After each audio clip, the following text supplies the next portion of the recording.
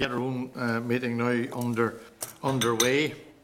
Just to give a very brief overview, we'll have the oral evidence session with departmental officials on the Tackling Paramilitary Activity, the Criminal and Organised Crime Programme Phase 2, further information relating to the protection from the stalking bill, research paper on online trolling and abuse, an update on the Justice, Sexual Offences and Trafficking Victims Bill, a statutory rule to amend the proceeds of crime, a proposed statutory rule on the making available the market and supervision and transfer of explosives, a proposed statutory rule to amend Rule 22A of the Parole Commissioners Amendment Rule in Northern Ireland 2021, and written papers on the outcomes of the gin monitoring round, and further information on the financial position, progress to delivery of the support services for the prison staff, and a proposed consultation on the court approval for minor settlements.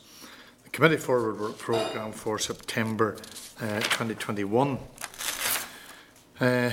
Just to remind members that the use of mobile devices, as long as they are in airplane mode and all devices are muted, this includes the members' tablets, and the members can connect via the Assembly Wi-Fi. Remind members that they are obliged to declare any financial or other relevant interests which might reasonably be thought by others to influence their approach to the matters under consideration. Any members who have interest to declare in relation to today's business should do so now or when the particular matter arises during the meeting.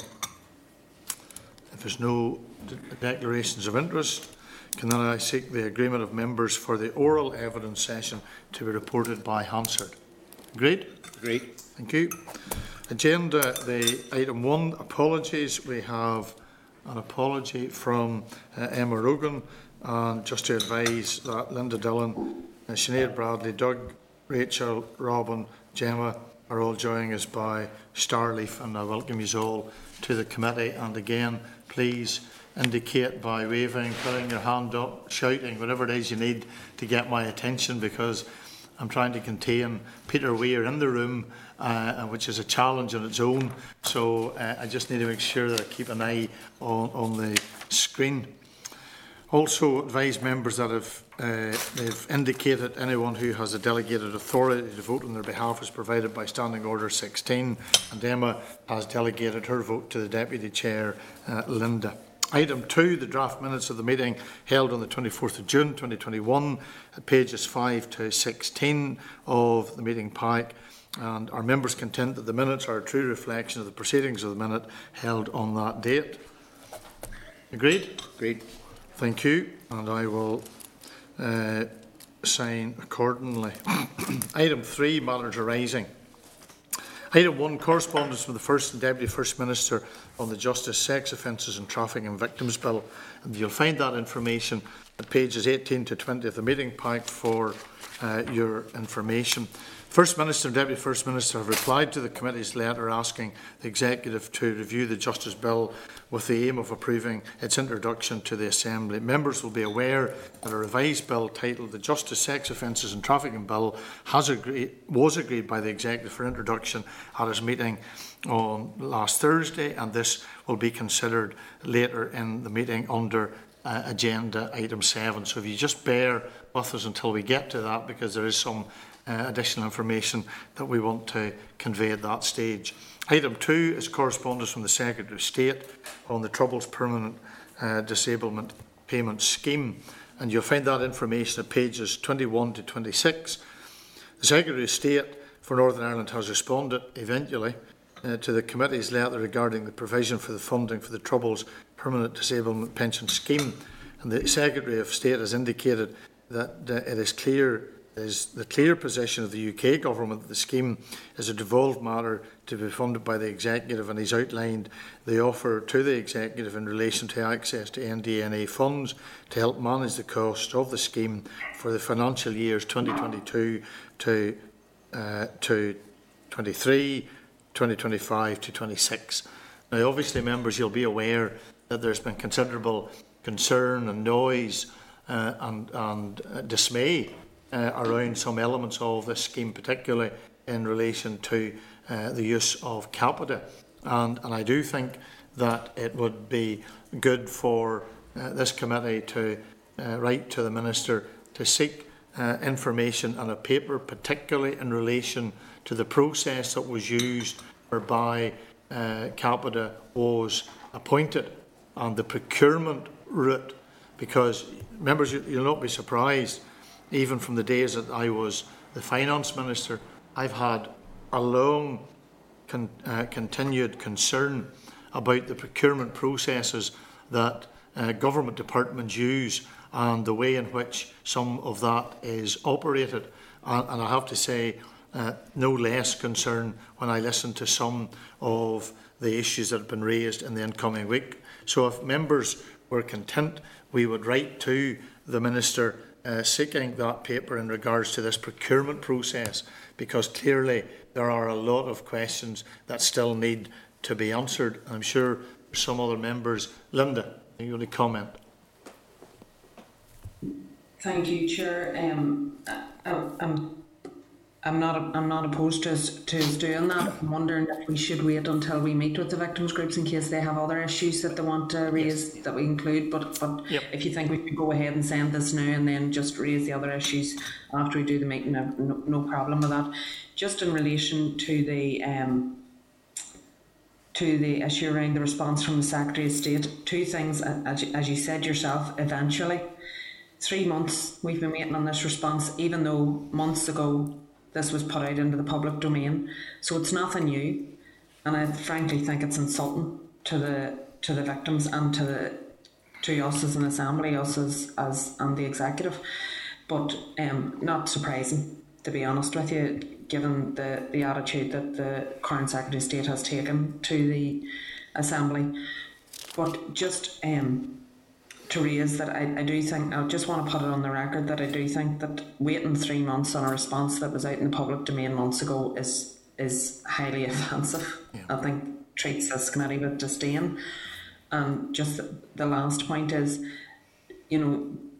what he's talked about in terms of, offering to allow us to take money out of NDNA monies, again, highly insulting. He's well aware that under their own rules, if you have legislative responsibility and you create the policy, then you finance it. And for whatever reason, they've decided not to do that. But I just wanted on the record that I still believe that the executive need to be taking this fight to the British government and Secretary of State.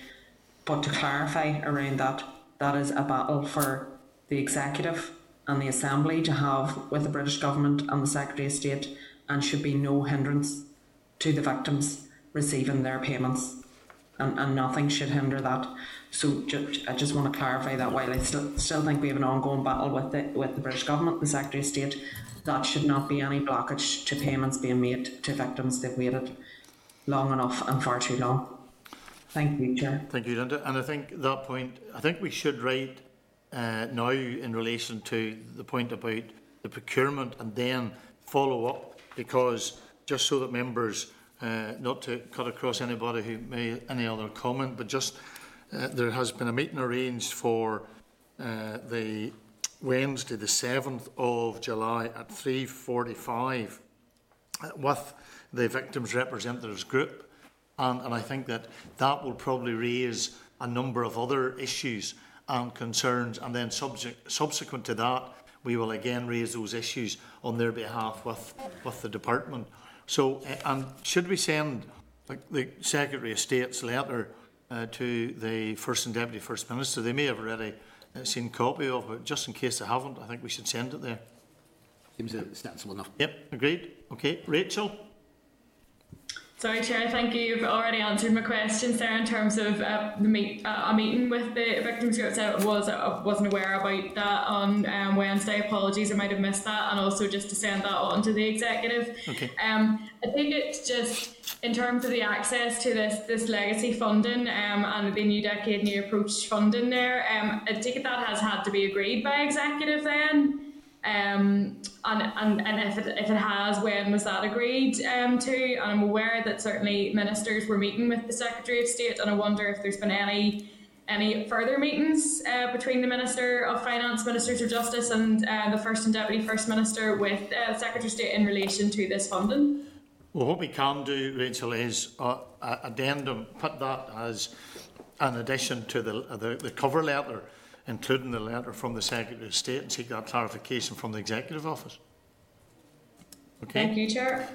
In relation to the meeting, so just to rehearse to members that meeting is confirmed for Wednesday the 7th at 3:45, and the Microsoft Teams information will be sent to members as soon as possible so that you can plan to be in attendance at that particular meeting. Okay, item 3, further information requested by the committee on the consultation of the review of non-fatal strangulation legislation. We had requested further information from the department on the review at our meeting last week. The department has confirmed to the clerk that in developing the public consultation, the review team worked with an expert reference group who provided valuable assistance and guidance. The draft consultation document was shared with the group, and the comments received fed into the final version of the document. The consultation is due to run from the end of June for an extended period of 10 weeks to take account of the summer holiday period. Any questions in relation to that? I think Linda has asked for a clarification that was already covered in the briefing, but Linda, are you content? Yep. Okay. Thank you. Item 4, the Tackling Paramilitary Activity, Criminality, Organised Crime Programme Phase 2. The Department officials will join this meeting via Starleaf to brief the committee on Phase 2 of the Tackling Paramilitary Activity, Criminality and Organised Crime Programme, which will cover the period of 2021 to 2024. And the relevant papers in relation to this are pages 29 to 156 of today's meeting pack. And can I welcome to the meeting Adele Brown, Programme Director, Christopher Farrington and Sinead Simpson, all from the Tackling Paramilitary Activity, Criminality and Organised Crime Programme team, and advise them that the session will be reported by Hansard, and the transcript will be published on the committee webpage. And can I invite Adele to provide a brief update to the members, and then we will have questions. You're very welcome, and we'll ask you to make your presentation. Thank you. Thank you very much, Chairman, and thank you very much for having us. We're very pleased to be with you, albeit virtually. We've done the introductions already, so I'll not go over that again. It might be useful just if I start by updating you on the funding position for the programme, because it was unclear when we last spoke to you in November what exactly that would be. In February, we secured £13 million for this year from the Executive and the UK Government. And in addition, there will be £10 million provided over 3 years, which will be ring-fenced for community-based activity, which will be delivered through our Communities in Transition project. Now, that's great news to get that funding confirmation, and it's allowed us to start work on Phase 2. Although for the vast majority of projects that we support, there's no guarantee of funding beyond March of next year. So, like others in the public sector, we will need to start this process again in the autumn and submit a further bid for continued funding for the remainder of the programme out to 2024. It's maybe also useful if I reflect a little on the programme's progress to date, given that in March we reached the end of Phase 1. The programme, as you are well aware, is dealing with a vast, complex, intergenerational problem, and its root causes are much broader than the scope of the programme itself, which presents a significant challenge to us in terms of the direct levers that we can access. We also in the programme had a very challenging starting point. I think it's fair to say that 6 years ago, the idea of tackling paramilitarism was not in any sense embedded. It just wasn't a public policy priority. And there was reluctance in many cases to engage with the issue, whether that was individually, departmentally, or at a societal level. And we haven't talked in many cases about the so-called societal shrug when it comes to paramilitarism. There was some work underway, but in many cases it was siloed or driven by courageous individuals and not necessarily organisations, and in many cases it was underfunded or in some cases overlooked. And in many other situations, people just didn't want to deal with the issue.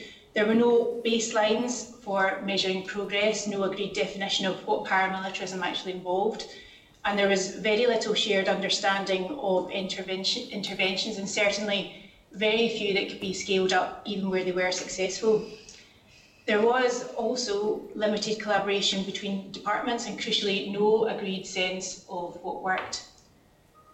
So it was against this backdrop that the 38 recommendations agreed by the executive were to be implemented from a standing start, it's probably important to say, with no real time for programme design, and in some communities where there was very little trust in statutory bodies. The absence of the Assembly and Executive also meant that delays to legislation and policy were inevitable, and all these factors have conditioned the speed and the scope of progress under the programme. We are often asked what progress has been made, and it is, in our view, absolutely the right question to ask. When we reviewed the programme this time last year, we were able to show many of the original action plan commitments have been addressed. 16 have been implemented, 13 were well underway, 6 were in development, and a smaller number, 3, had been delayed due to the absence of the executive. But that doesn't really give a true sense of progress, and it's perhaps more helpful to think how far we have come in terms of the context I've just outlined. 5 years on from the start of the programme, we now have much better data, we have robust evidence and examples of what works. The programme is starting to embed a public health approach to violence reduction and routinely engages with over 50 public, voluntary and community sector partners. Collaboration has genuinely become more than just a buzzword, and we have a much broader set of identified measurements for success. And crucially, we have 4 years of learning from interventions, all of which means that we can ensure projects are based on assessed need and increasingly trauma-informed, which is really important. Those individual projects will, from April this year, be working for the first time together on shared interim and end objectives with shared measurements of progress. And that may sound slightly conceptual and abstract, but it means we will be able to measure and describe impact more easily. And this matters because if we want these outcomes to have longevity beyond the lifetime of the programme, we really need to create and embed the structures that allow this to happen, that show the connections between this work, broader COVID recovery, and programme for government goals. Of course, if you've been given an appointment by paramilitaries to be shot, or had your benefits taken by moneylenders, or forced into drug dealing or prostitution by them, or are trying to find a way out from a paramilitary gang, systems change isn't going to feel remotely relevant or helpful. If you're a frontline worker trying to support a traumatised young person who's under threat, you understandably want that change to happen now. It can't come soon enough.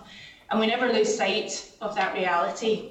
And I know that we would all like to be doing more and doing it more quickly.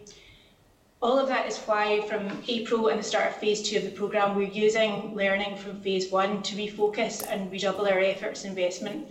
We have streamlined the programme from 4 into 2 key work streams.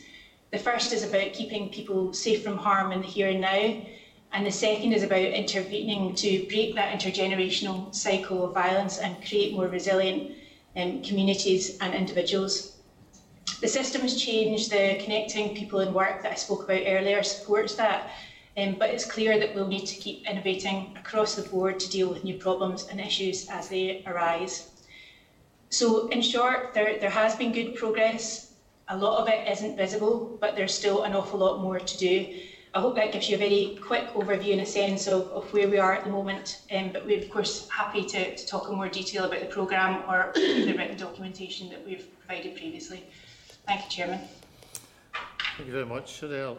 Obviously, I think what you said there in terms of a lot of this may be going on and people don't actually see it in a very tangible way, or that they can place their hand on it, other than, I suppose, the work of the crime task force and the work that the police does in terms of part of this. But if you look at some of the programmes, for example, the communities in transition,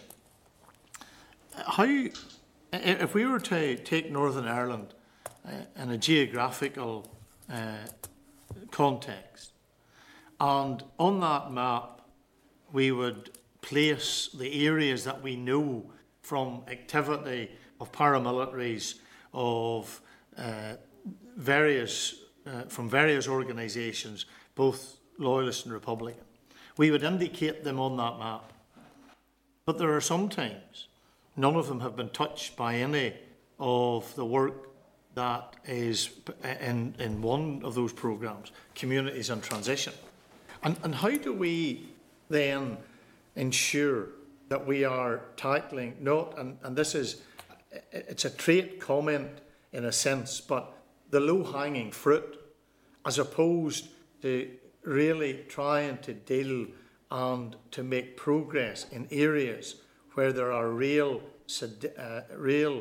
problems, ingrained problems in communities. And how do we break that cycle if some of them haven't even been touched yet by programmes that are rolling out from this particular approach? So I think they're all questions that we're trying to wrestle with all the time. The 8 areas that Communities in Transition focus on are ones which were determined after research which was undertaken a number of years ago, and they are areas where we know there has been and continues to be a high prevalence of paramilitary activity taking lots of different forms. But what I would say is that the totality of the programme is much wider than that, and we have interventions taking place right the way across Northern Ireland. So I wouldn't want to convey the impression that that's the only area that we're working, or the only areas that we're working in. One of the big learning points that we took from phase 1 of the project, which was included in the review that was published last July, was the need to work and the need to develop our locality-based working. Sinead is with me here today and is leading on that work. And that's very much about adopting that approach in different areas and trying to understand what the need is. And exactly as you're saying, not just dealing with problems which are entrenched and which have been there for some time, but trying to get ahead of them and trying to think about what preventative action we can take to avoid paramilitarism getting a grip. But I'll maybe ask Sinead if that's okay, Chair, just to come in and talk a little bit about the principles behind locality working. Yes, Chair, as Adele says, locality working is part of the enabling framework for the programme. It's based on the principles of place-based working, which have been shown to have been effective in terms of addressing harm and vulnerability through research that has been done nationally and internationally. So, as Adele says, it's part of the enabling framework, and there are many other parts that focus on localities. For us, it's very much about collaborative problem-solving approaches, which we're piloting in 3 areas. But it's important to say that as well as working with and understanding the issues in those areas and working with the partners and the existing service delivery mechanisms that exist there, it's also in large part about understanding what works in those ecosystems. What is it that works? What are the gaps? And taking that learning out from those localities and feeding it into the wider programme and indeed into the wider system of government. So it's as I say, it's very much about that collaborative working with partners in those areas. We very much recognise that the harm and vulnerability issues that we're coming across in communities are the exact same issues that can give rise to vulnerability to paramilitary influence. So as Adele says, we want to get in early, we want to get ahead of those issues and see what we can do by building a bit of community resilience within those localities.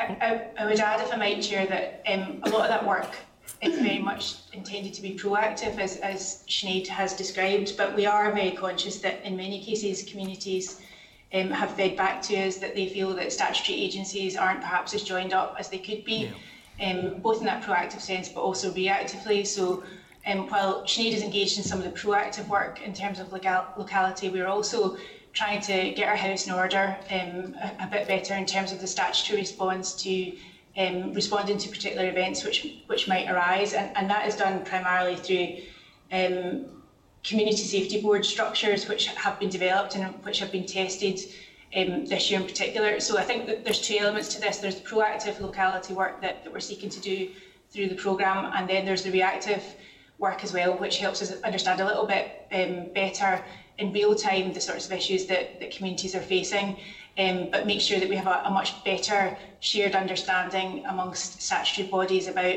how we can respond and how we can be helpful. That should happen as a matter of course, but as ever, departmental boundaries mean that perhaps that needs to be improved, and that's something that we're very much focused on and very much committed to continuing to improve. One of the elements of this was the Mid and East Antrim Support Hub.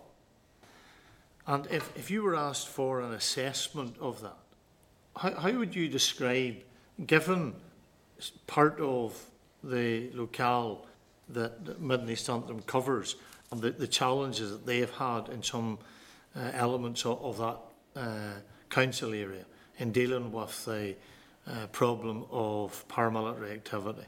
How would you say that has been delivered, and what would you say has been the positive outcomes, and is it a model that could be then rolled out and used in other locations? So that particular pilot, which is still very much in the early stages, and I'll ask Christopher to say a little bit more about the detail about it because he's been involved in this, was very much a response to feedback that we had that the sort of multi-agency response had to be improved, or certainly could be tested to see if it could be improved. So that is a pilot project which is relatively new and will be subject to evaluation, but I'll bring Christopher in, if that's okay, just to talk in a bit more detail about what we're seeking to do there. Thank you. Yeah, so I mean, that project sits within a kind of a three-stranded approach to how we're supporting young people under the programme. So that there's a range of direct service provision, which is through things like the youth work and the youth outreach project we've got, through the Aspire project and so forth. The Mid and East Antrim Support Hub project sits in the multi-agency work, which, as Adele said, was we did some proper kind of development work with partners around where the gaps in provision might be. Multi-agency work was certainly something that came out as a key priority. And we looked at what kind of models might be appropriate to use and what might be scalable in the long term. So we actually have two projects that are going on under that stream. One is with Belfast City Council, which is supporting people who are directly under threat. And they have a project going on to try in West Belfast to try and support people who are come under threat. And that's a multi-agency project that includes the police and housing executive. The Mid and East Antrim one is a different one. It's a little bit on the earlier intervention side to try and use the support hub model, which is working with people who have vulnerabilities to wrap around, do problem solve at a multi-agency level and try and support and help those particular young people. We think, subject to how that pilot works, we've asked that pilot to do a couple of things. One is to work out what particular needs there are out there and whether there is a gap in service provision that we need to kind of talk about on a wider level. But secondly, is that support hub model the model that could be used for this? So that certainly is a question that we want that pilot to answer for us. Our hunch is that it might be scalable because the infrastructure is there across other council areas. But ultimately, that question can only be answered once that particular pilot has worked through a number of cases, has assessed kind of what those type of cases are, and whether that kind of multi-agency wraparound support is actually the thing that's needed in those instances. So certainly that is, those are all the questions that pilot has been set up to ask for us. Clearly we saw, sadly, over the last number of weeks, the worst rioting that we have had, some would say, since 2005. And elements of that were clearly young people. And one of the comments was made around the lack of response, while there was some response, but the lack of response of youth services to be able to go in. And I know there was a response from the Department of Education to help to address some of that. But why was it left, in a sense, to almost, it would seem, and correct me if I'm wrong, but it was almost left to one department to be proactive, as opposed to there being a collaborative approach and ensure that everything was done that could be done to try and assist and help other young people being caught up in what was a very difficult period of time for those communities that suffered as a result of that violence a few months ago, or a few weeks ago. So I think we would share your concern around about the vulnerability of young people and the extent to which they become more vulnerable when they get involved in these situations. I would be really interested in hearing a bit more detail about where those concerns were emanating from, because actually our experience was slightly different, and we were acutely aware that Education Authority and youth services in particular scaled up their response in various areas to make sure that they had provision to intervene.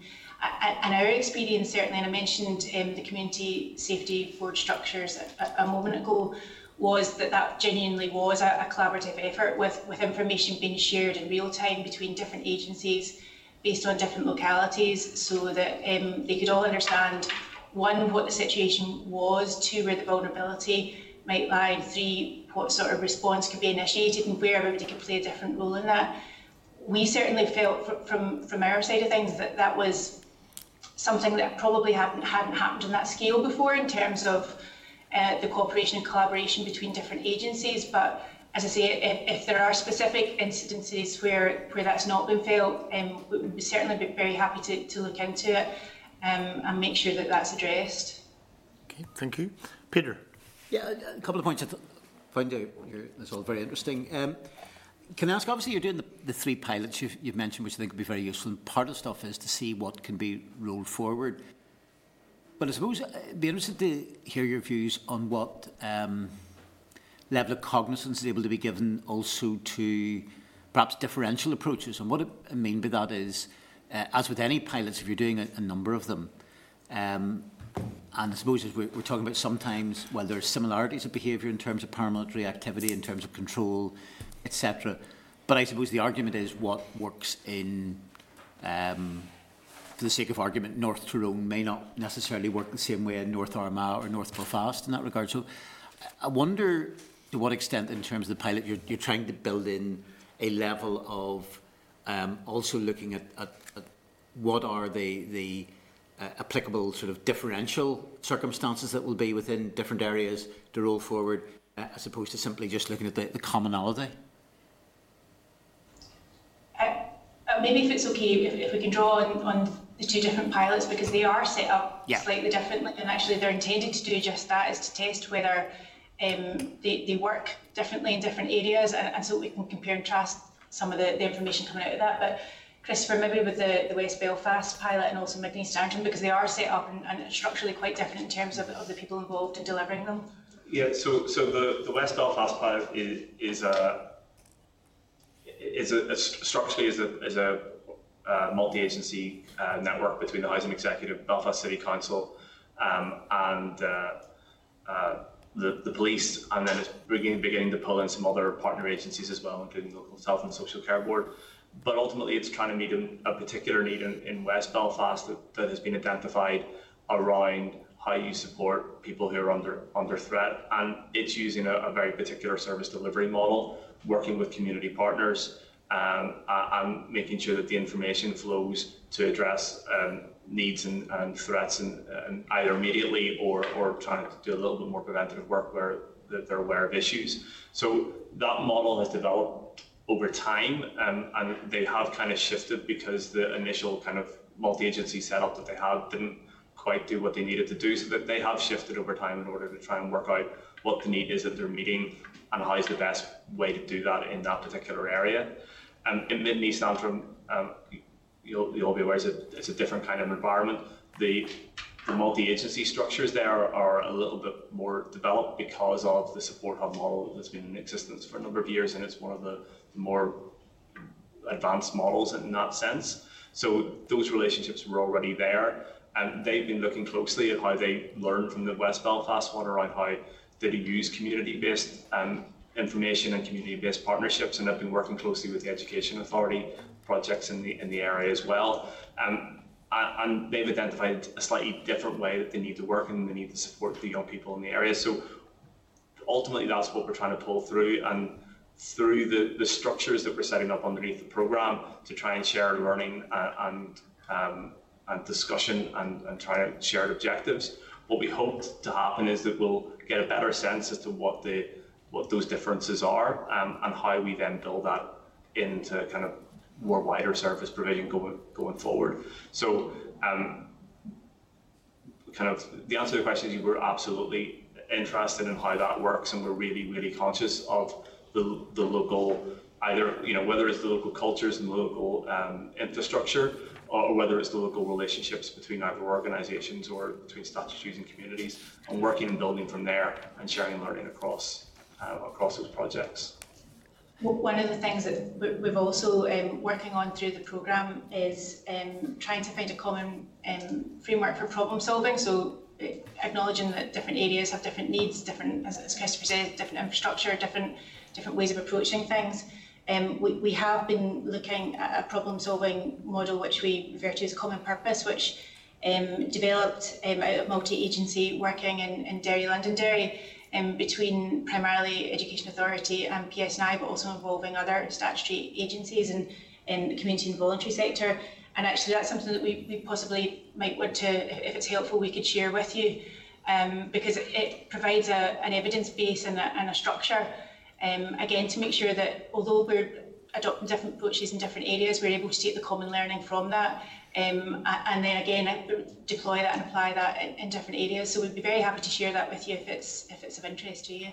Okay, I think that'd be useful. The other point, I suppose, following on from an area that the chair probed, reading through all the arrangements you have in place, I was very impressed by the extent of the level of monitoring that was going on and the structures you put in place for monitoring. But I suppose that there's also a fairly fundamental question, which is, particularly as a lot of this will tend to be qualitative rather than quantitative in its nature, is the extent to which there's a level of evaluation of are these the right things that we are monitoring. I'm conscious of the fact that there is always going to be a danger in some of these things, that you monitor a range of things and on the basis of the responses in those monitoring bits, it all seems to be moving very positively, and then you look at the wider picture and find that there isn't a level of change. And I suppose that comes down to, in part, a degree of reassurance that the right things are being monitored. I'm reminded, I think, of the true story, I think, during the Vietnam War in the late 1960s, where I suppose in the kind of, wouldn't say pre-computer days, but the days whenever it was all probably index cards, etc. Apparently there was a weekend at the Pentagon where they fed in every possible piece of information, every statistic, every monitoring arrangements they had, with the idea being of, you know, when would the Americans win the war? And all the systems spent the entire weekend processing this. And in the end, they got sort of one card which said, you won it a year ago, which quite clearly was not the case on it. So I'm just wondering, from the point of view of how do we ensure that whatever monitoring is going on is monitoring the right things and producing, therefore, the right results, so that we're getting the correct interventions in terms of tackling paramilitarism? I think you've hit on a real challenge for not just this programme, but for other similar programmes in different jurisdictions who have faced this problem. And it's something that, when we did our review this time last year, came out as something that we needed to develop in phase 2 of the programme, and we've been very focused on that. And I'll ask Christopher again in a moment to run through our benefits realisation approach and some of the interim and end benefits that we're keen to focus on, and you can perhaps test us around about that. But what I would say is it's quite a challenging issue to approach and to get right. As you've identified, we started off, as I said earlier, with this programme not having any baseline data, and we've had to develop that. And there are gaps in that data as well, which we've had to try and rectify because of the nature of the problem that we're dealing with. these are not necessarily being reported, or they're being reported in different areas, perhaps in health or through other disciplines, education, which we might not immediately have sight of. So we're trying to pull together all that data, and we certainly got quite far in doing that through phase 1. But we were very conscious that we had lots of different individual projects which were doing really good work, but actually in total were we all pulling in the same direction, and how were we measuring that impact? So what we've done in phase 2 is move to what we call a benefits realisation approach, which is really about agreeing the change that we want to see, and then making sure that we have the projects in place to actually support that change, and being very critical, self-critical about how we measure that, and making sure that yes, we might need to have qualitative assessment, but we're able, wherever possible, to draw on data as well. So we have been implementing that. It's at the early stages, and we certainly can point at the moment to tactical level sort of improvements, but we do still have a bit of a challenge around about population level data. So all of these things are things that we're trying to work through at the moment, as I say, with this new process. But fundamentally it will mean all the individual projects, instead of working individually, will be working collectively to the same shared benefits, and that puts us in a very different position for actually measuring whether they are all contributing to the end benefits or the end outcomes that we want to see. Christopher, do you want to add to that more specifically on some of the end benefits? So some of this is kind of slightly dry programme management terminology, so I'll try and keep that to a minimum, and we're more than happy to provide some more detail if you require it. But ultimately what we have is a number of kind of end programme benefits that we've identified, which are high-level things that should change at a population level if we are doing the right things, and we put in place for almost all of them, we have in place systems in order to monitor those. And those are then linked quite clearly with what individual projects are delivering, but those projects then sit within a number of groups. And so there's kind of clusters of outcomes that we want to see those groups delivering. I'll run through them really quickly. So we have a group around keeping people safe, which is to try and address the harm in the here and now. They are, the projects that sit under that group are supposed to be looking at how they improve things like, reducing paramilitary intimidations, making sure victims receive effective help, reduction in kind of some of the security and some of the intimidation statistics like paramilitary cell attacks, and increasing the number of seizures and arrests and so forth. The second group is around kind of attitudinal changes, and that group has been tasked with looking at how we improve relationships between PSNI and communities, and about how issues within paramilitarism are discussed and addressed, and that will feed through in some of the Life and Times survey that we've commissioned around what people feel is happening within their communities. The third group is around increasing protective factors of people who are vulnerable, and that's looking at, we've got a kind of a broad category around increased protective factors, but that's around, mental health issues, whether people have employment, educational attainment, and so forth. But they're also looking at how we increase the efficacy of frontline workers to deal and address and work with some of these people. And then the final group is around community resilience. So while the protective factors one is very much focused on individuals, the community resilience one is looking at how we improve the resilience of communities that are vulnerable to paramilitarism. And projects in that are kind of like the Communities in Transition project, the big one, but also kind of, again, getting people to work together, Department for Communities and the PSNI also in that. So those are, as a very quick run through the types of things we're measuring, but the purpose of the groups is to tie that together, get people working together on those. And as we're going through and implementing, are we actually seeing any changes in any of these measures? Are we doing the right things? And are we then kind of reviewing and processing on a regular basis to make sure that we've got the right things in place? So the system, we're setting that up now as we're moving from a kind of delivery of the 38 bits of the action plan to a programme designed and around delivery of benefits and outcomes. Okay, thank you. And it's a model it's a model that's been extensively tested in other jurisdictions as well. So we have the assurance that there are people who have gone before us who've used this model, and they've been able to describe exactly those benefits and provide that assurance that actually the investment that we're making is in the right areas and is contributing towards those end goals. So that provides a bit of additional reassurance in that respect in the early days, at least until we get our own groups up and running. Okay, thank you. Thank you. Linda. Thank you, Chair, and thank you for the presentation. Much appreciated. I suppose at the outset I would just like to make a short comment in terms of injecting honesty into the conversation, because when we talk about what happened a few months ago and that engagement with young people through youth services, and I think there was a prompt response to be fair to youth services and to be fair particularly to those people from youth services who were working on the ground. They had a real challenge in that in one area you had the adults in the community out supporting youth services, trying to take the young people off the streets, actually removing stuff off the streets as they were trying to burn it, and trying to talk those young people down and calm them down. And on the other side of the fence you had adults actually cheering them down the road and encouraging them down the road. And I believe that is the truth and honesty, honest assessment of what happened.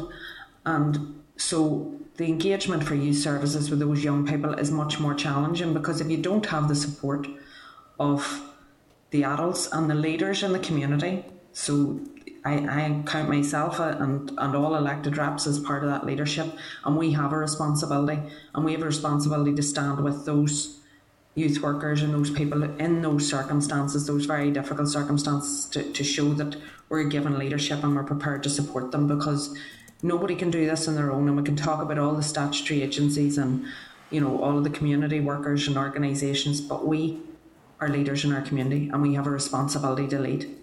So I do think that it was important for leaders within communities to be on the street and showing that leadership and supporting the youth workers that were there on the street doing a very difficult job in very difficult circumstances, and the follow-up work that they've done since. I do think probably a wee bit more engagement in terms of trying to get those young people potentially out of the areas, whether that's residentials. And I know we're in very difficult circumstance because of COVID, and even more so at that particular time. But going forward, if there was something that can be very quickly put in place around the likes of residentials, because I do think that there probably would be parents out there who know that their young people, their kids, are at a real risk of maybe potentially becoming involved in this kind of activity, but are really determined that they don't want that to happen. But if they're in the area, it's going to happen. If they were able to sign them up to be taken away to a residential, they'd do it. So I think that probably a wee bit of thought around that, but I mean, that's youth services will probably take the lead on something like that, and I just think it'd be worth engaging in a conversation with them on that kind of stuff.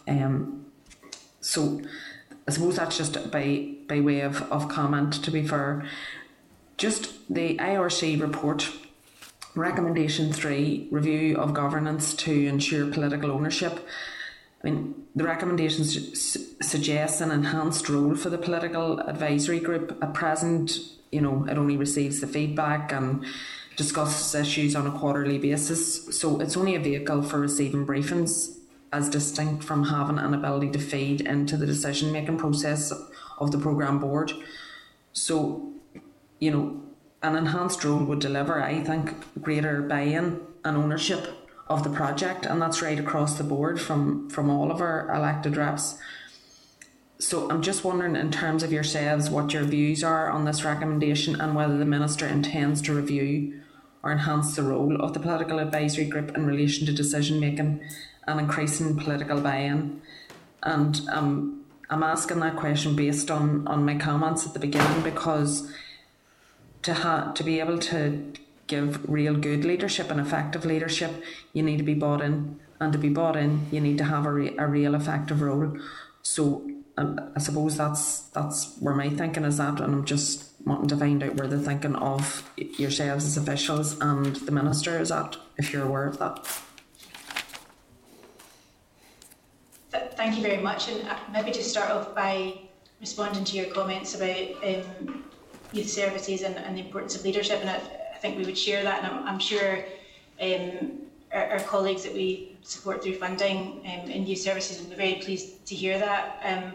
We have previously provided funding. We have a small agile fund or we call it an agile fund, which allows us to kind of surge resource where it's needed in response to particular situations, and that's previously worked very well in Derry, Londonderry, and also has been used this year, actually, in fact, just around about the Easter period. I think the challenge, as you rightly point out, was that in this case some of the options available in terms of residential diversion or other diversion activities just weren't possible because of COVID restrictions. So we keep that under close review, and I'm sure colleagues in youth services will welcome, when the time comes, the easing of those restrictions to be able to do more of that activity, but we'll certainly feed back those points. On the political advisory group, I think we're still very early days in terms of it's sort of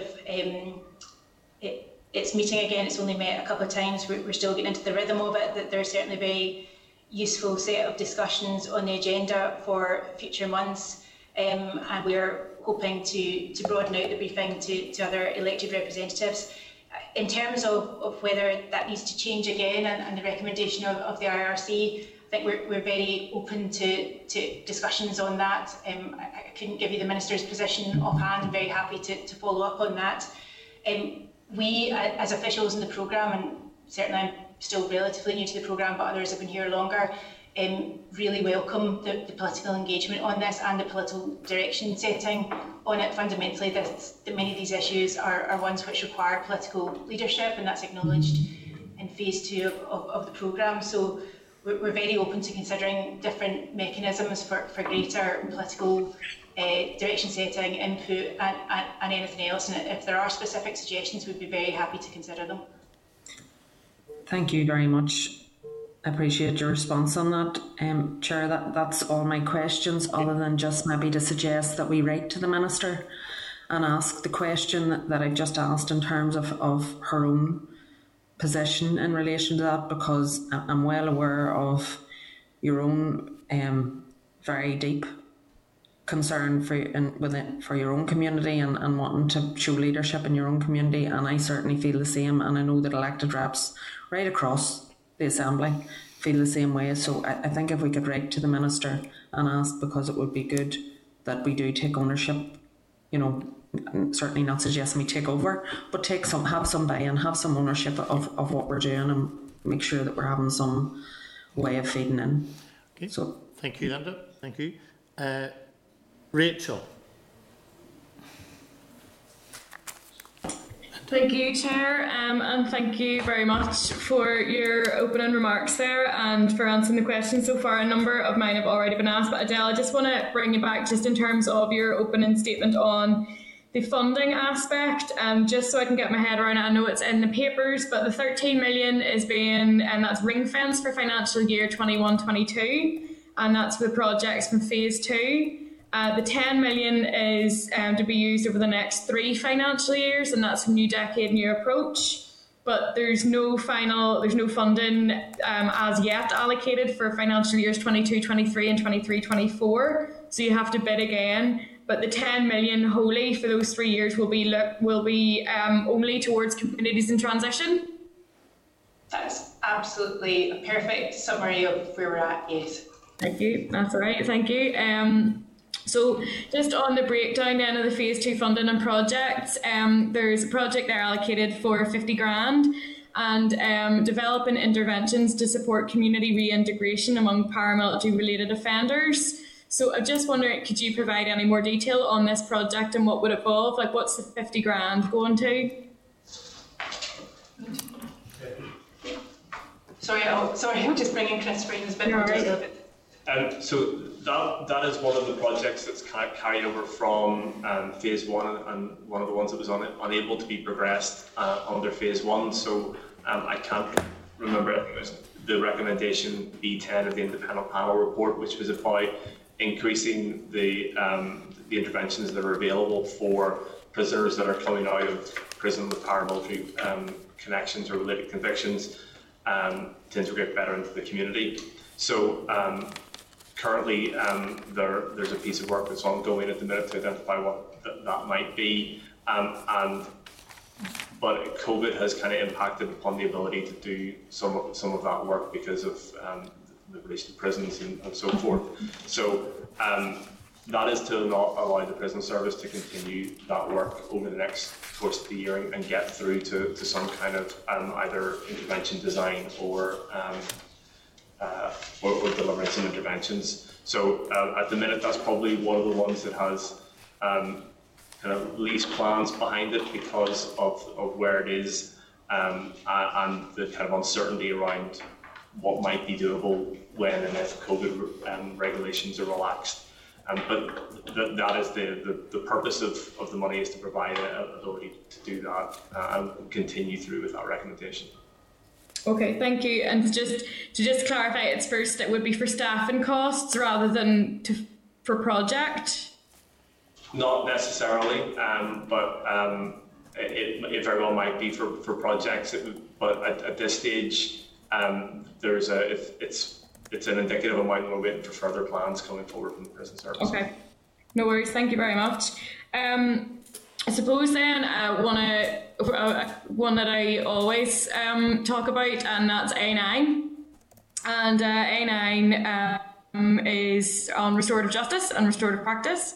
And it should include resourcing proposals for CORE as the Centre of Restorative Excellence. And I know that the lead responsibility was to be Department of Justice in conjunction then with the Executive Office.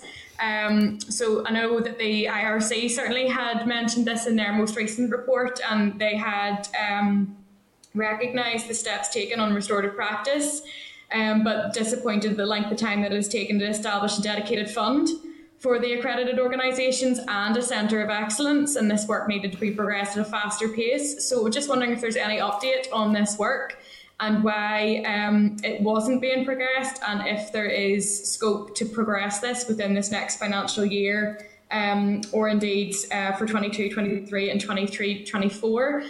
And also on the same vein, do you see the fact that some restorative practice and restorative justice legislation has actually been removed from the Justice Miscellaneous Provisions Bill that we were due to get, which is now the Sex Offences and Trafficking Bill that we'll touch upon later on? Do you see that as a barrier to progressing the rest of A9?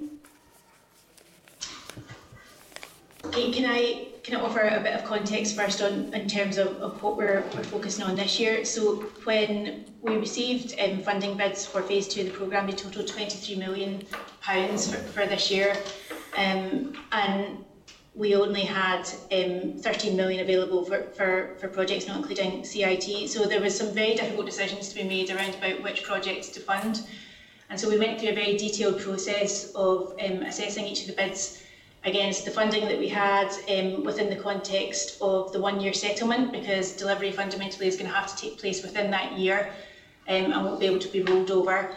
We were also looking at delivery within the context of COVID and whether that would be possible to do. So the decision was taken by the programme board not to fund work which would progress this year, a Centre of Restorative Excellence. However, the programme board's decision was very clear that this continued to be a really important area of work, and that their decision should be reviewed in the context of the funding settlement that we'll get in the coming year. So the bottom line is, still very important work, still needs to be progressed. It's still an outstanding commitment under the original Executive Action Plan. There is still an awful lot of funding from the programme going into restorative organisations through other projects. But for this specific issue, given the context and given the deliverability within this year, it was decided not to fund it. But we will revisit that when we come to looking at bids for the forthcoming years. On the broader point, unless my colleagues can offer any views, I think about the Justice Bill, could we come back to you? We're not over the detail in terms of the bill. We would need to ask our DOJ colleagues about that, but if we could come back to you in writing and follow up on that, unless somebody wants to jump in. I'm afraid I'm not across the detail of that, so would be happy to write to you if that would be okay. Yeah, no problem at all. Thank you. Certainly be beneficial just for the committee, I suppose, as well. And we're looking at the sort of the repercussions then of the bill being slimmed down, as it were. I suppose without going into loads of questions, Adele, as you know, I always have loads. In terms of the phase 2 approach, it's framed around benefits and outcomes. So I suppose just asking how the programme team are measuring the influence or control of paramilitary organisations, and how are you going to make an assessment of this in phase 2? And I suppose in addition, is there any work been done around how these organisations are categorised? And for the perspective from the departments involved in the programme, what is used to define a paramilitary organisation? And does that categorisation have any effect in terms of this work going forward in phase 2? So in relation to the first bit about how we're measuring, so we have a number of different types of measures to try and work through exactly those issues, because it's not a simple kind of X and Y. On one level, it's what we're trying to. We do have population level attitudinal stuff through the Life and Times, which is as all Life and Times data is, it's available, it's online, and we've been funding that for 4 years. So as Adele said at the start, we didn't have any kind of baseline level data around what people thought about paramilitaries, whether they had a control within their communities, whether they felt safe, and those kinds of issues. We now have 4 years worth of data, and we're going to do an exercise over the next few months to delve into that and take those data sets and do a kind of longitudinal cross-sectoral analysis around what are the sub-trends within that. At a high level, it looks flat over the last 4 years, kind of slight fluctuations year on year as you would expect. But we suspect that there's kind of sub-trends in that, and you can only really do that analysis once you get kind of a number of years worth of data on it. That's at an attitudinal level.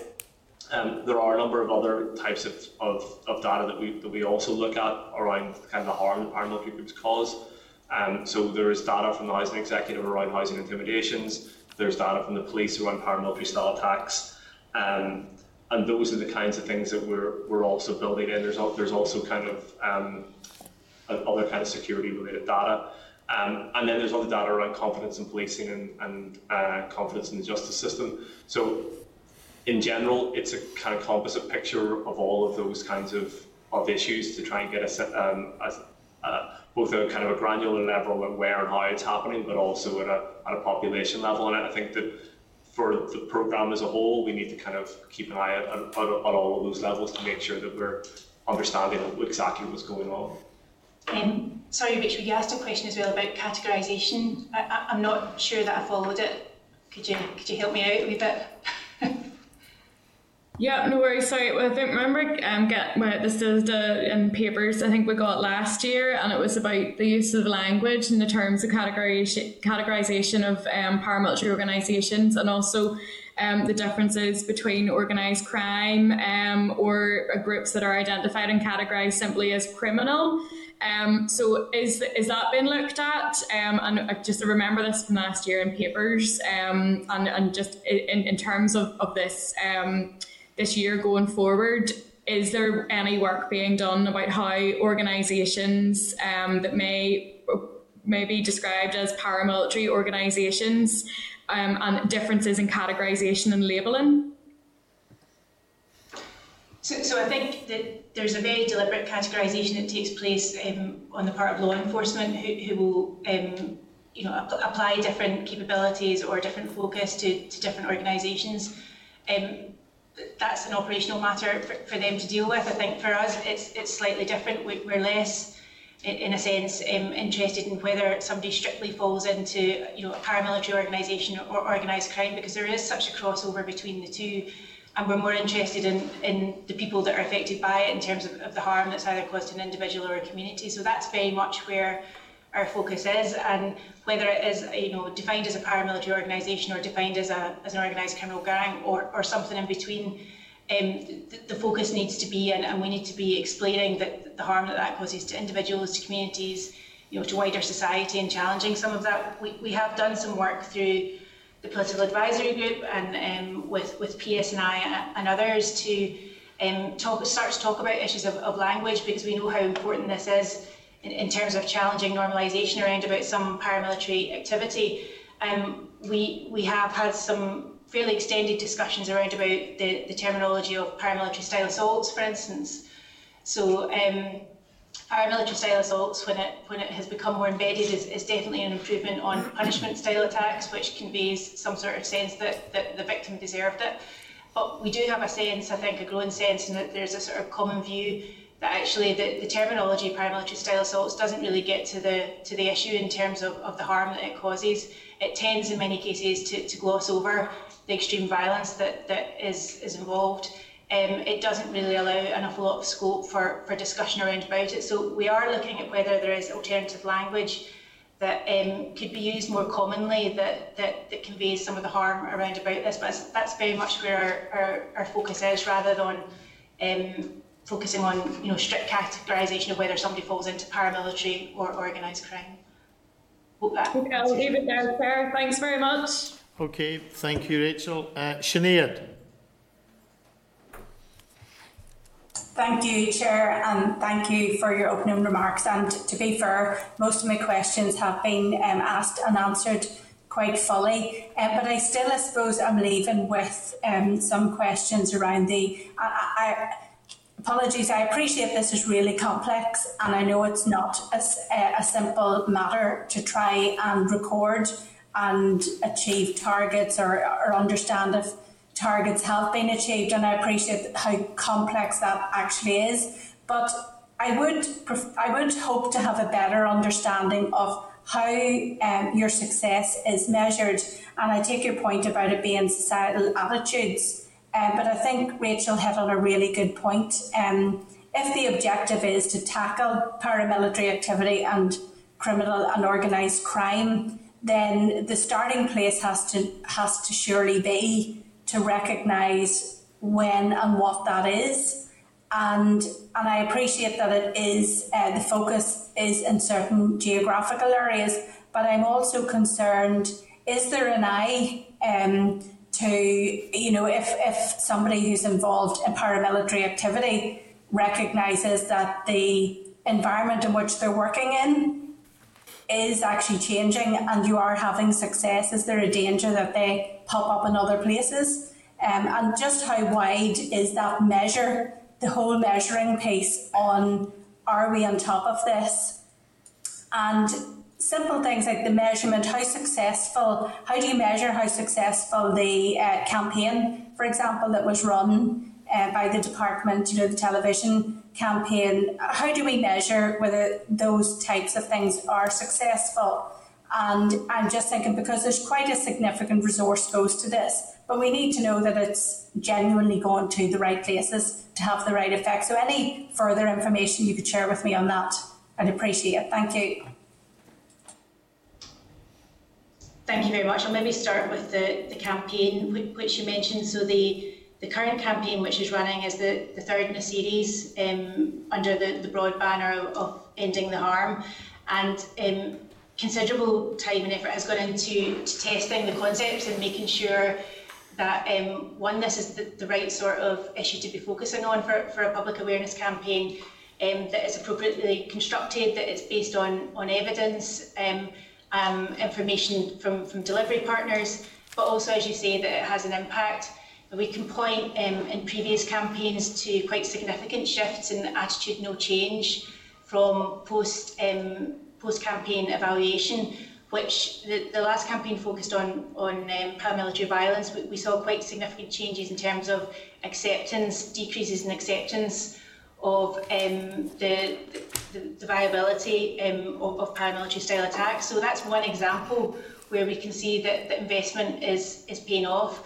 On a more sort of, and we will do that for this campaign as well. So we will have extensive evaluation of all the different methods by which the campaign has gone out. So whether that's social media, broadcast, print, other ways, and we'll do both qualitative and quantitative testing. So I think we can be assured that there is there's a robust system in place for doing that. We were talking to colleagues yesterday actually in one council area who, as a result of the campaign, are starting to have further discussions with their PCSPs to talk about how they can provide further advice and service provision for people who are facing situations of indebtedness. So it's a less quantitative way of describing the impact, but it's actually really important because it's leading to practical change, it's leading to discussion.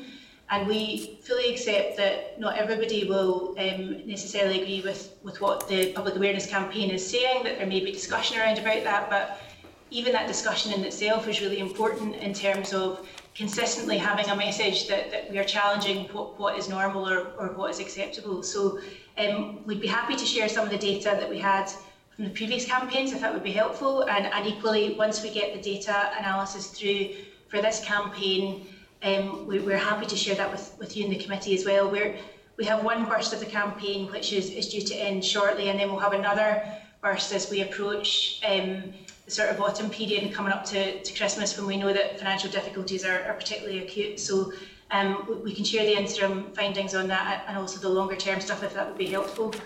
On the wider point around about impact, do you want to pick up on that?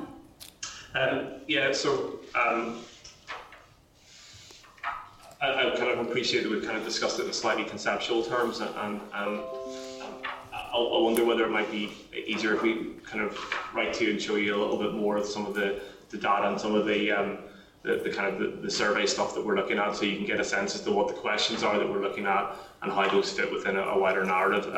I don't quite have that all to hand just in front of me, and I think it would probably be easier for you to see. So if that kind of helped a little bit to show some of the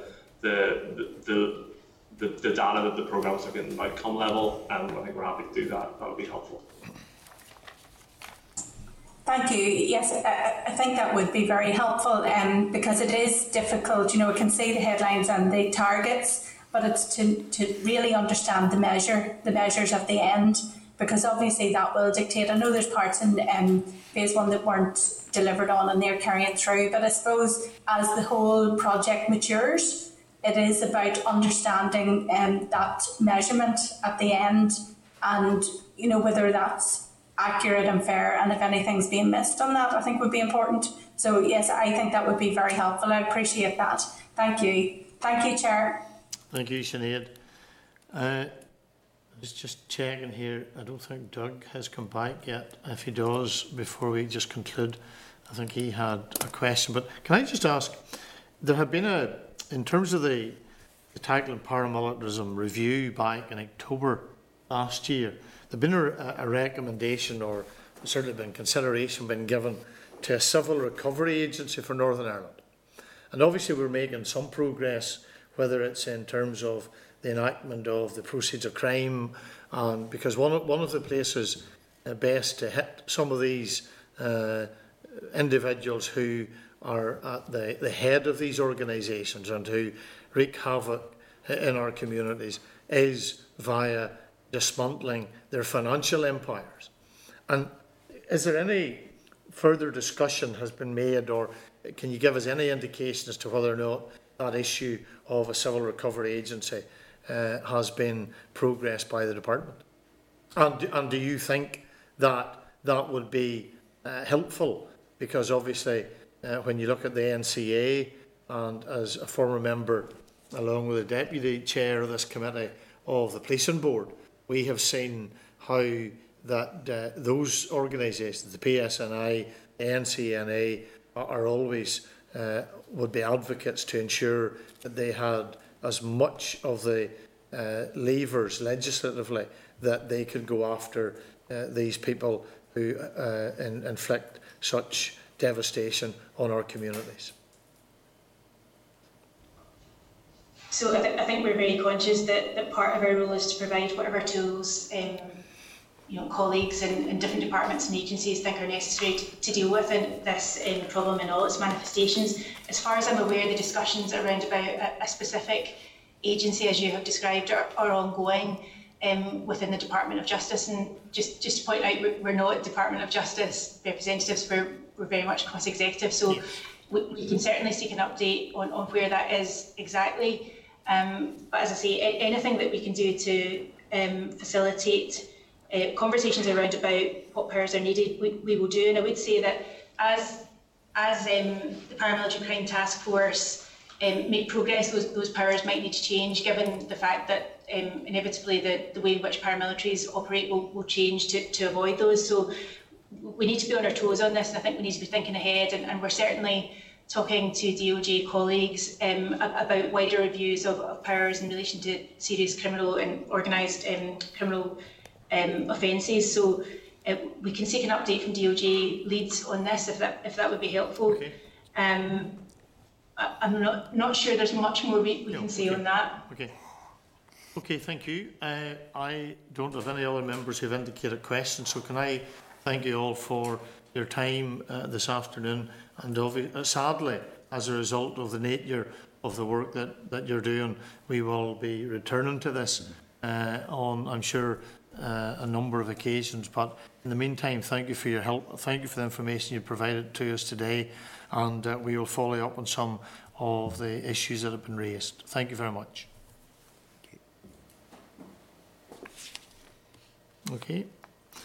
Okay, members, that really, I suppose there was a couple of things coming out of that. And that was, Linda suggested we write to the Minister, and if we're agreed, we'll do that. Maybe we should also, I'm not sure whether Adele was saying she would provide for us an update in regards to the civil recovery. Maybe we should just follow it up with the correspondence as well. Yeah, I think she'd offered to follow up with the department, but we can include that in the right. Okay. Okay. Any other comments? Okay. That brings us then, members, to item 4.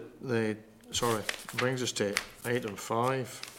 If I just take the right page, is the Protection for Stalking Bill update, and that is at pages 158 to 178 of the meeting pack today. And following the oral evidence session with the organisations on the protection for the Stalking Bill, the committee requested further information from the Department of Justice on a number of issues. The Department has provided responses on the issues raised regarding the Domestic Abuse Disclosure Scheme and the programmes available for perpetrators of stalking, and how it provides information on legislation for people with disabilities, in particular blind people. The Department also confirmed that Clause 1.4 in its view already covers making use of a person's disability and making use of the intermediaries such as children, family members or others, and it is exploring the option of extending special measures to civil and family proceedings, and will update the committee on this in due course. So it's really to note the additional information provided by the Department, unless there's any further information or clarification that is required. Okay, thank you. And again, just to advise members that the responses will be added to the electronic bill folder on the committee's web pages. Can we have agreement for the members to forward the response from the Department on the Domestic Abuse Disclosure Scheme to the Women's Policy Group Northern Ireland for information? Great. Thank you. Item 6, the Protection from Stalking Bill research paper on trawling and abuse. And that's at pages 180 to 206 of the meeting pack. And this is really to assist consideration of the issues arising in relation to the Stalking Bill and the prevalence of online abuse more generally. And the committee commissioned a research paper on the laws to tackle online trolling and the abuse available in other jurisdictions, examples of international good practice, and what powers are reserved or devolved, including the areas the Assembly can potentially either influence or recommend action on. And given what has been in the public domain today in relation to a successful case against a well-known journalist on that issue, I think it's certainly a timely paper. And it's just to note the research paper, and it will inform the committee's deliberation of the bill and the wider issues unless members, and there's a couple, have indicated. So Linda and then Sinead.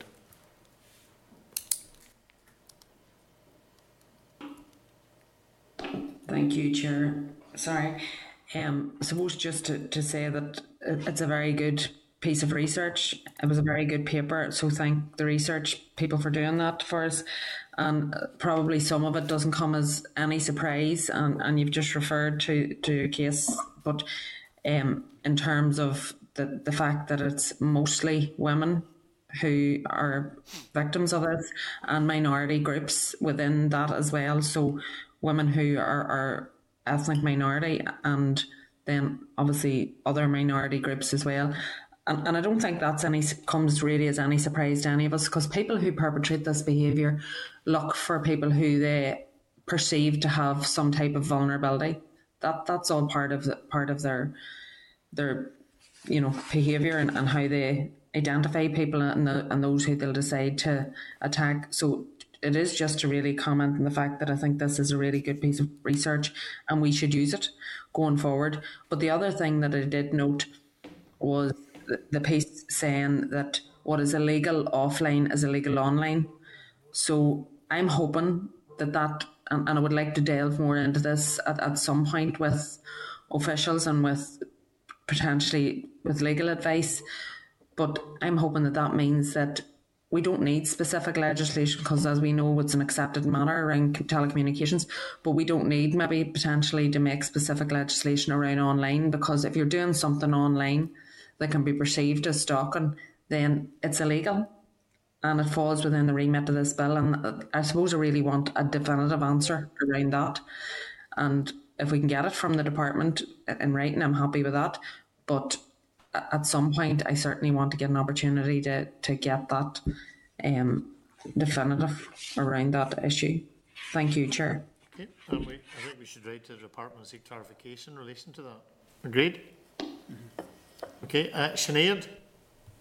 Thank you, Chair. And yes, I just want to thank Georgina for this paper. It certainly is very informative, and there's no doubt it's going to help us in terms of the building up of the stalking bill. But it does beg the question, I suppose, whilst we're using it in that vein, I really wonder what other legislation is sitting within the gift of the Department for Justice that should be reviewed in a way that would allow for any required amendments. And you noted the case today of a well-known journalist, and I'm quite sure Stephen Nolan won't be shy about having his name mentioned at this committee, because it is worth noting that his case was referring to what was believed, or somebody who believed they were in an anonymous capacity, and they clearly weren't.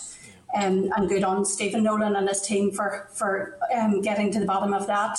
But also the case, it has to be said, of our former First Minister, where it wasn't an anonymous account. And there are lessons to be learned from those cases in terms of what can we do to make sure that the legislation we're passing is robust. And are there other pieces of legislation that this committee may want to consider that need to be pinned down in a way that does speak to this new world that we all live in, unfortunately, where online trolling and abuse is more commonplace. And it doesn't surprise me, the content in there where there is reference to women being more subjected to this. You know, we do know that to be the case, and any legislation, I suppose, we look at should acknowledge that. Yeah. But I think it is a really good starting place in terms of having an up-to-date paper in front of us that we should be using to build on the legislation that is in front of us. Thank you, Chair. Okay. And I think that probably following on from what response we get from the department, then we could revisit this and see if we can identify where there are gaps, and what might need to be done in terms of trying to amend that. If that I think would be a way for us as a Justice Committee to deal with that. Agreed. Okay, I don't think there's anybody else in relation to that as indicated, so thank you. That brings us to agenda item 7, which is the Justice Sexual Offences and Trafficking Victims Bill. And just and the information in this is at pages 208 to 226. We've had a problem because I asked earlier as to why we hadn't got receipt of the bill.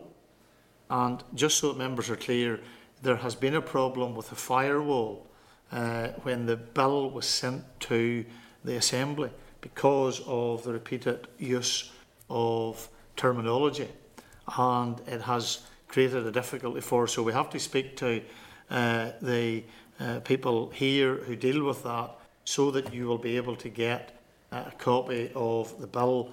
There is, I think, Chris, has it been sent yet? Yes, it has been sent out to members now. Right. We got it released, and they've got it through to members' accounts, hopefully. Yeah. Emailed earlier. So in a sense, apologies that we weren't able to do that before, to give you time, but you know, hopefully we'll have it, and we'll see how we will progress with this. So the Department has sent to the committee providing information on the content and the redrafted Justice Bill, now entitled the Justice Sexual Offences and Traffic Victims Bill, which was approved by the Executive on the 24th of June for introduction to the Assembly. The redrafted bill is more narrowly scoped and now includes a number of provisions arising from the Gillen Review and from the outcome of a review of the law on child sexual exploitation and sexual offences against children, a new offence of upskirting and downblousing, adjustments to sexual prevention order arrangements and violent offences prevention order arrangements, and adjustments to the modern slavery provision in the Northern Ireland Human Trafficking Act. The Minister also intends to continue to develop a number of planned amendments which cover a legislative fix to reinstate 4 offences incorrectly removed in Schedule 2 of the Magistrates' Courts Order 1981, the abolition of the rough sex defence, an extension to existing revenge porn provisions to include a threat to publication, and provisions to widen the scope and strengthen the current law on abuse of trust. The NSPCC has also provided the additional information requested by the committee on the position and the recent developments in England and Wales and other relevant jurisdictions in relation to Close the Loop campaign and to extend the abuse of trust legislation. That information on the provisions that appear to have been taken out of the bill is set out in paragraph 7 of the Clerk's memo at page 209 of today's pack. This list is based on a review of the information previously provided by the Department on the bill. As agreed at last week's meeting, the Department has been asked to confirm the position regarding what is not now covered by the bill as soon as possible, and the Minister intends to introduce the Justice Sexual Offences and Trafficking Victims Bill to the Assembly.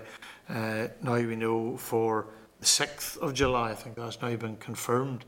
And given the limited time until the end of the mandate, the committee will be asked to consider proposals to call for evidence on the bill following its introduction, but before second stage has taken place at the next meeting. And can I just say that while you'll read in the pack what is being demanded, maybe that's putting it too strongly, of the Department as to what and how we should conduct our business, it will be this committee that will decide as to how we should progress. We will be helpful and we will be accommodating. But I think I have to say, as chair, and I think it reflects some frustration that there maybe has been previously with this committee, that it is ultimately the decision of the committees to decide as to how they progress and how they work. And we are in a difficult and challenging time frame, and we'll take all of that into account. So members have the information now in front of them, and well, they will have it. We will give consideration to it, and any comments now that members want to make. Linda? Thank you, Chair. I mean, what I suppose want to see now is, given the importance of the issues in this bill, is that we do whatever we have to progress it. It's just really vital that we do get these issues through. I still have concerns, and I've raised it enough times. I'm sure people are sick listening to it, about the things that are not in it, and I won't go back over it. Rachel raised concern around the accreditation of the restorative justice programme, so I think that is a problem as well. But there are many issues that are within this bill that we absolutely need to get moving on. So I welcome the fact that we're at this point, and we'll have to look at the issues that have been left out of it and see how we can address those going forward, and some of them I think we're just going to have to accept won't be addressed in this mandate, which is disappointing, but we are where we are.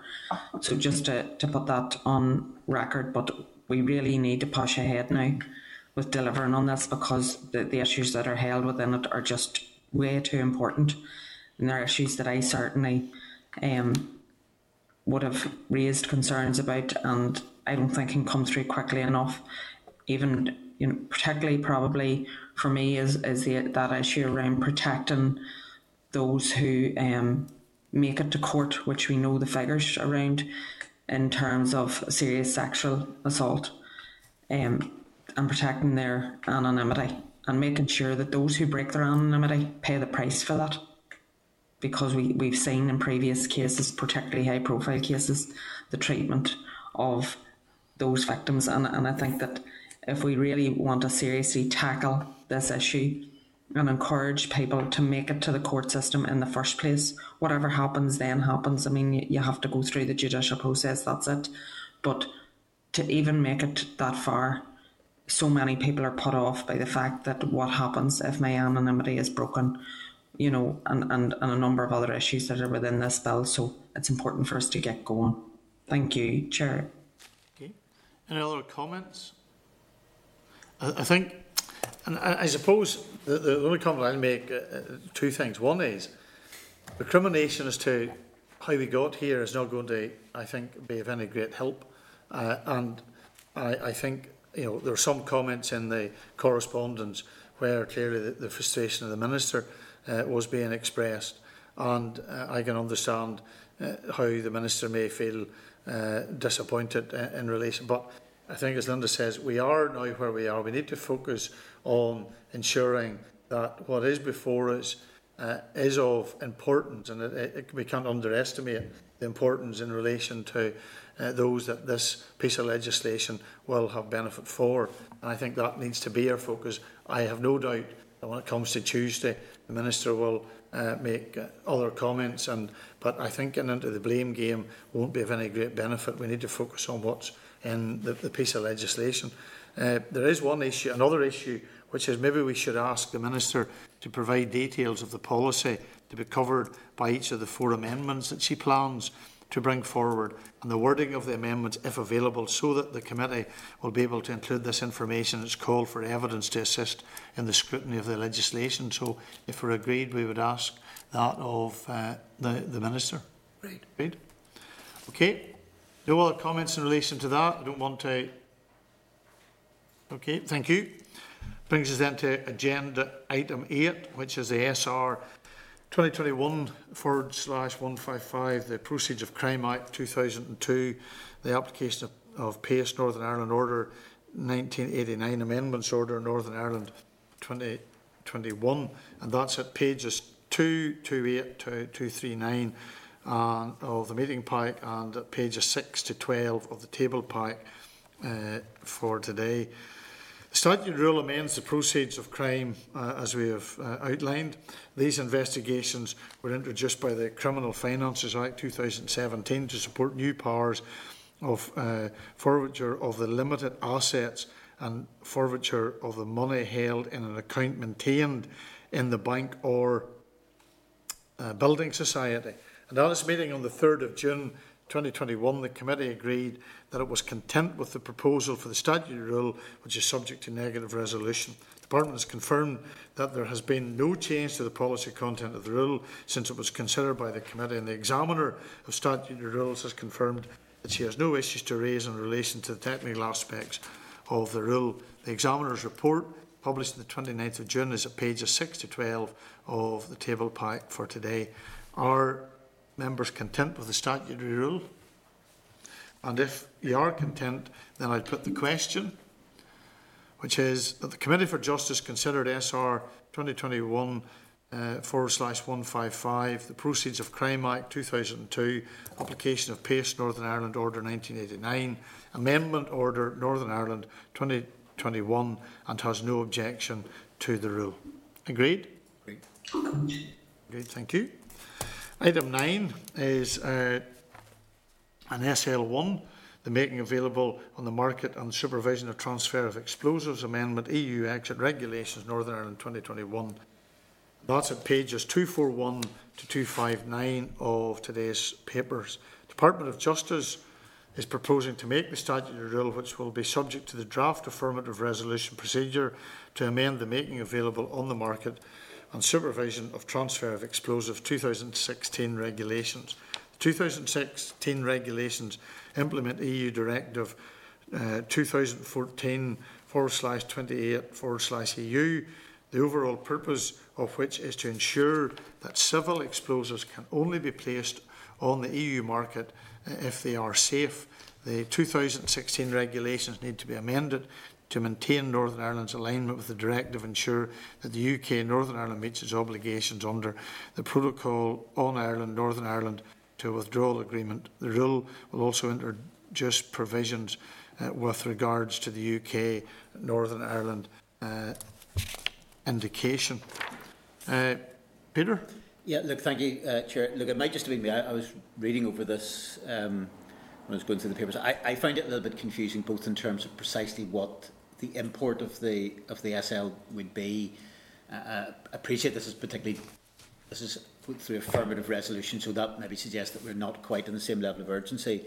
But I think even in terms of the explanatory side of things, there seemed to me a little bit of, at least certainly the way it was worded, a little bit of contradiction in this, because at one stage it said, effectively, there's nothing applicable in Great Britain, but also then at a different stage it also talked about mirroring the provisions of Great Britain in relation to this. I'm just a little bit nervous about this, I suppose particularly if we're dealing with the issue of passage of explosives. It could have a very significant issue. I wonder, instead of taking a decision on this today, could we maybe get either some briefing of officials in relation to this before we come to a conclusion on that? Okay. I think the other issue I noticed, there seems to be that point, if they could clarify for us what is the position, is it a similar read across, and where are we at in regards to what happens in GB and what happens in Northern Ireland? That doesn't seem to be... It did seem from, certainly, again, I was just reading it, that there seemed to be at least two different references, and they actually seem to take this in different directions in that regard. So I find that a bit confusing. We content we seek paper from the department in relation to this. Agreed? Thank you. Agenda item 10 is the LM1 Amendment Rule 22A of the Parole Commissioners Amendment Rules Northern Ireland 2021. The information in relation to this is on pages 261 to 268. The Department of Justice is proposing to make a statutory rule which will be subject to the negative resolution procedure to provide clarification on the number of commissioners to be engaged in producing summaries of decisions when requested by the victims or other persons to ensure value for money and an efficient process in relation to the remuneration of the parole commissioners. The rule will remove references to the single commissioners and relevant panel and replace them with the term commissioner to make it clear that the process to provide a summary of reasons can be undertaken by a similar commissioner, thus ensuring value for money in relation to transactional costs. I think this is another example. If it had been done right at the time, we might not be in the place where there was a requirement for a SL1. However, I think that ship has left the harbour. Any comments in relation to that? Okay, so just if we're content, then we'll note that. Okay, Christine? Yes? I have to just make sure I'm doing this right. I still the L plates up, so you'll bear with me. The agenda item 11 is the Department of Justice monitoring round 2021-22 and the provisional outturn update, and that's at pages 270 to 311. And the Department has provided the further information requested by the committee following the oral evidence session at its meeting on the 3rd of June in relation to the provisional outturn and the June monitoring round. The response details the reasons bad debt is accrued and required to be written off by the Legal Services Agency, a breakdown of the ring-fenced resource DEL bid and the declared resources DEL easements, pressures arising from the MacLeod judgment and the reasons for the capital and non-ring-fenced resource expenditure in the final month of the year. There was a surge in that in 2021. The Department has also provided an update on the outcome of the June monitoring round that outlines that a resource DEL bid of almost 40 million was made and funding of 11.5 million has been provided by the Executive. The Department currently has 958,000 available to allocate towards pressures, and the remaining resource DEL pressures of almost 29 million will be kept under review and bid submitted in the October monitoring round as necessary. I have to say, members, it's not a very awe-inspiring picture if we have a bid of 40 million and we end up in a situation where there was only 11.5 and there are pressures of 29. And I think it might be worthwhile for us to try and find from the Department where those pressures are and what, because that will give us some indication of maybe some of the challenges that may arise in terms of the rest of the financial year. So if no other member has any other comment to make, we're happy that we seek that clarification from the Department, because it's better known early as being in a position later on, and then at least we have some idea as to where some of these problems will maybe arise. Thank you. Item 12, court approval of minor settlements proposed consultation, and that's the written briefing, and that's at pages 313 to 348. The Gillen Review of Civil Justice in 2017 made a recommendation that the Department should bring forward legislation to compel a requirement for court approval for all legal cases involving a settlement or award of damages to minors. Following research into the issue, the Department is now proposing to undertake a public consultation on whether and if how it ought to legislate to require court approval of compensation settlements to children for personal injury minor settlements in cases in which legal proceedings have not been issued. The consultation will run from July for 12 weeks, and the Department has provided a copy of the draft consultation document. Any comments in relation to this, or I suppose the normal process would be that we would then give consideration to this after the consultations has come back, and the Department would come then and give us a briefing in relation to it. Content? Thank you. Item 13, support services for operational prison staff and retired staff, updating the progress to deliver the review recommendations. You'll find that on pages 350 to 504. The Department has provided an update on the progress to deliver the recommendations arising from the reviews of support services for operational prison staff and retired staff. In relation to services for serving staff, 7 actions have been achieved. 6 actions will be fully achieved by September. 12 remain on target for achievement in the autumn, and there are 2 actions where limited progress has been made. The limited progress relates to the review of the current service provided to the Northern Ireland Prison Service by the Occupational Health Service to assess its impact and the need for service level agreement with OHS. The Prison Service has explained that discussions with the Department of Finance has focused on the establishment of bespoke in-house HR functions, and discussions will now take place on the recommendations relating to OHS.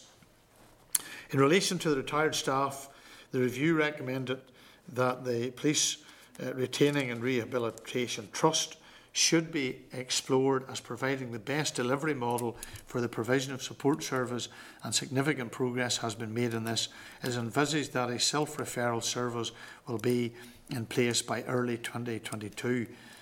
And just to inform members that a further update on progress will be provided to the committee in December, by which stage the authors of the review into support services for operational staff will also have assessed the progress made by the Northern Ireland Prison Service.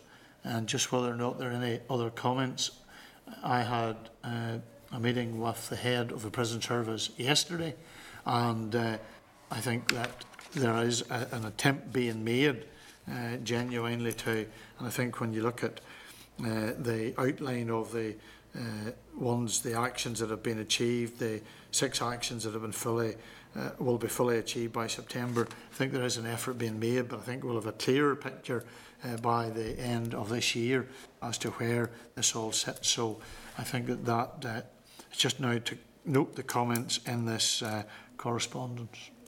Thank you. Just in relation to one item, and that is it might be worthwhile that the committee asks for confirmation that the capital funding requirements identified by PRRT have been met by the department following the June monitoring round. So if you're agreed, we'll seek that clarification. Great. Item 14, the committee forward work programme.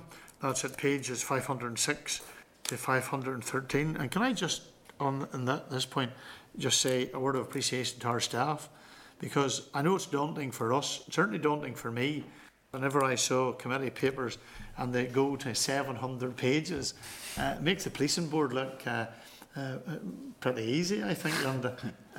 But I want to say a word of appreciation to staff, because there's a huge amount of work has gone in to the preparing of these papers. So just I'm saying that as a comment. But the department has provided a list of items to keep us busy, and it would like the committee to consider at its meeting in September 2021. It's nice for them to ask what we might want to do. The committee will also need to continue to focus on progress in the committee stages of the damaging return on investment bill and the protection from stalking bill during September and October. So if you're content with what's set out in the work programme, no comments. I think we're going to have a busy, I think we'll enjoy our Christmas dinner because it's going to be a busy few months. So can I just also remind members that Judge Marion will be attending the meeting next week in relation to the review of the hate crime legislation in Northern Ireland. The report is substantial and covers a wide range of issues. And to take the best use of the time, Judge Marion has asked if there are any particular areas where members would like to specifically cover in his opening remarks. So if members could advise the clerk if there are any particular areas they would like Judge Marion to address in his opening remarks. And I think Linda and I were still on the policing board at the time when he came to the board, and I think what you'll find with Judge Marion is he certainly wants to engage, and if we can help in this way. So I leave Linda. Thank you, Chair. Just to reiterate your remarks about the staff, and there's no doubt that they do an immense amount of work in the background, and it also makes me glad that we are not in the Justice Committee the accountability mechanism for the PSNI, because imagine trying to do police and board stuff on top of this. It just wouldn't be possible. So just in relation to Judge Marion, I was obviously still on the policing board along with yourself whenever he came before the policing board, and I found him to be very upfront and straight. Yep.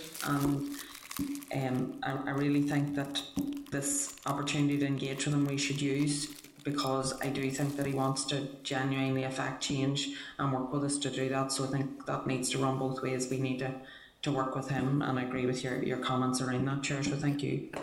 And I just want to say to committee members, so that you understand how I try to operate, I don't want it to be seen as though we're trying to stack all the issues in a sense that it gives whoever comes to this committee an easy run. But I like to think that we try to ensure that we can focus and make sure that we make best use of our time, and that's why I think this is important. So if there are issues for members, please make them available. But that does not preclude you having the opportunity to raise between now and that meeting issues on the day when we have Judge Marion in front of us.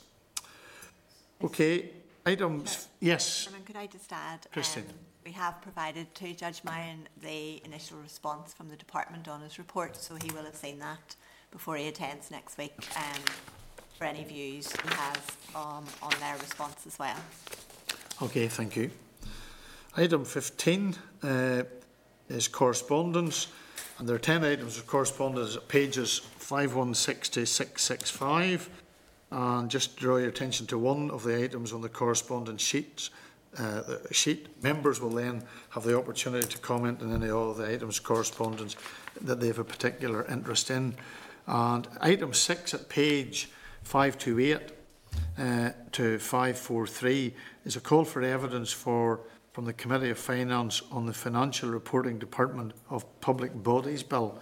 Committee of Finance has indicated that the bill is designed to provide greater transparency and understanding of the budget process by improving alignment between the supply estimates, the departmental resources accounts, and although technical in nature, its impact will be widespread. And as the former Finance Minister, I can assure you it is a challenge and it is technical. So I suppose it's to seek the agreement of members to write to the Department of Justice requesting its views and comments on the clauses in the bill relevant to its responsibilities and any likely implications. Agreed? Great. And then just to get your consent that you're content with the actions in the remaining items of the correspondence as set out in the cover sheet, or whether you have any other comments that you wish to raise in relation to correspondence. Okay, thank you. The Chair's business, I think maybe a couple of items. One is a response from Lady Chief Justice. The First Lady Chief Justice in Northern Ireland, Mrs. Justice Keegan, has responded to the committee's letter of congratulations on her appointment, and we look forward to engaging with her once she has taken up post, and a copy of the correspondence is at page 667 to 668 at the meeting pack. And then item 2 is the informal meeting with the children's organisations. Committee had agreed to hold an informal meeting with a range of children's organisations at the request to discuss the proposals for a secure justice and care campus. The committee has also agreed to invite members of the Health Committee to join the meeting if they wish to do so. That meeting will take place on Monday, the 5th of July at 12 noon via the Microsoft Teams, and the committee then will issue the committee team will issue further information and a link to the meeting to all members, so you note. So those are two things. We have the Monday the 5th, and then we have Wednesday, which are two important dates for members of the committee. Item 17, any other business? Thank you. Item 18 is the date and time and place of the next meeting, and that will be Thursday the 8th of July 2021 at 2 p.m. in the Senate chamber in Parliament buildings. And thank you for your help. It is always appreciated for your assistance in the meetings, and we'll adjourn the meeting. Thank you very much.